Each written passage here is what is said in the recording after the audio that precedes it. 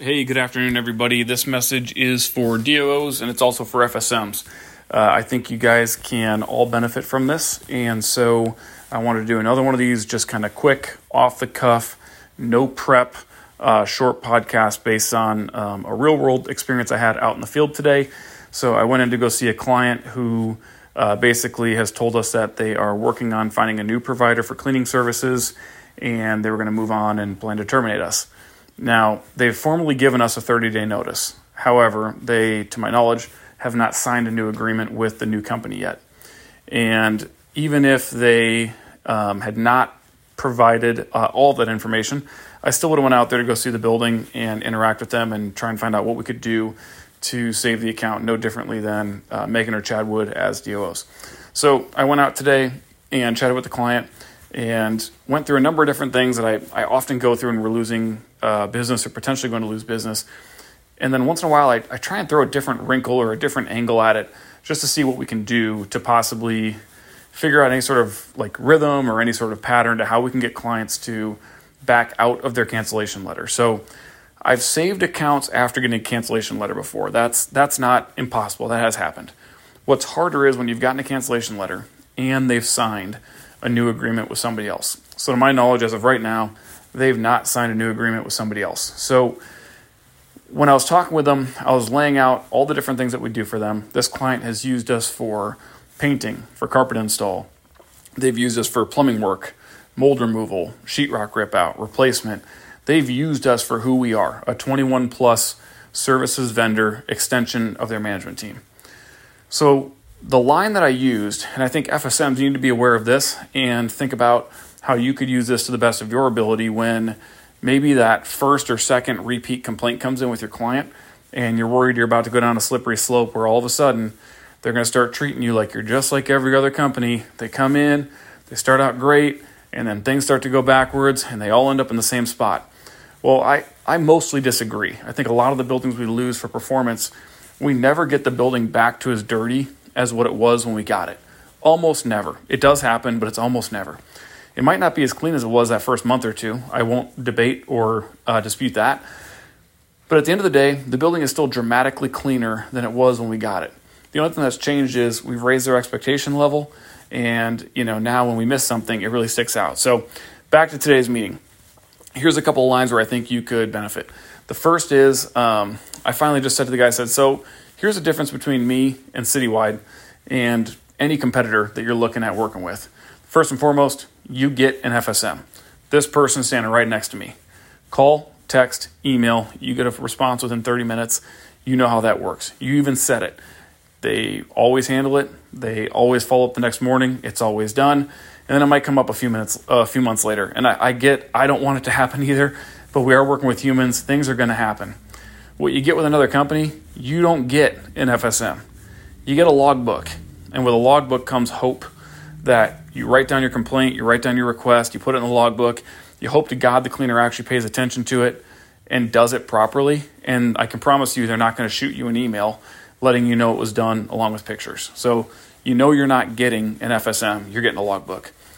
The third thing you're not going to get is you're not going to get somebody who comes and walks your building proactively and looks for issues. So what I'm getting at here is you have no idea how many things we solve before you or your team or your employees ever find out about them.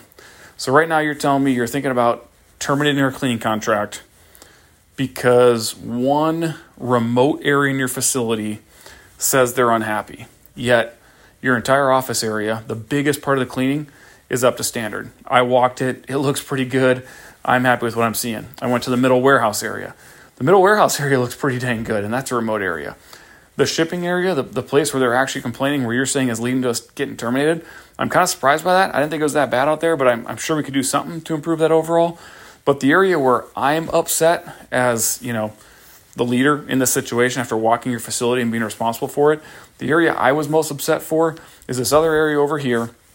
But the good news is when I look at that area, I'm convinced we can have all that detail work done in well under 2 hours.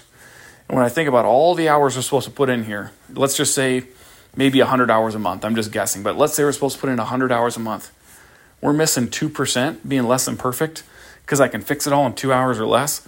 I'm not thrilled about it that we have to fix it. I wish we didn't have to fix it, but at the end of the day, it's 2% of the work and we're dealing with humans. So what I'm getting at here is you fire us and bring in a new company, you're not getting an FSM.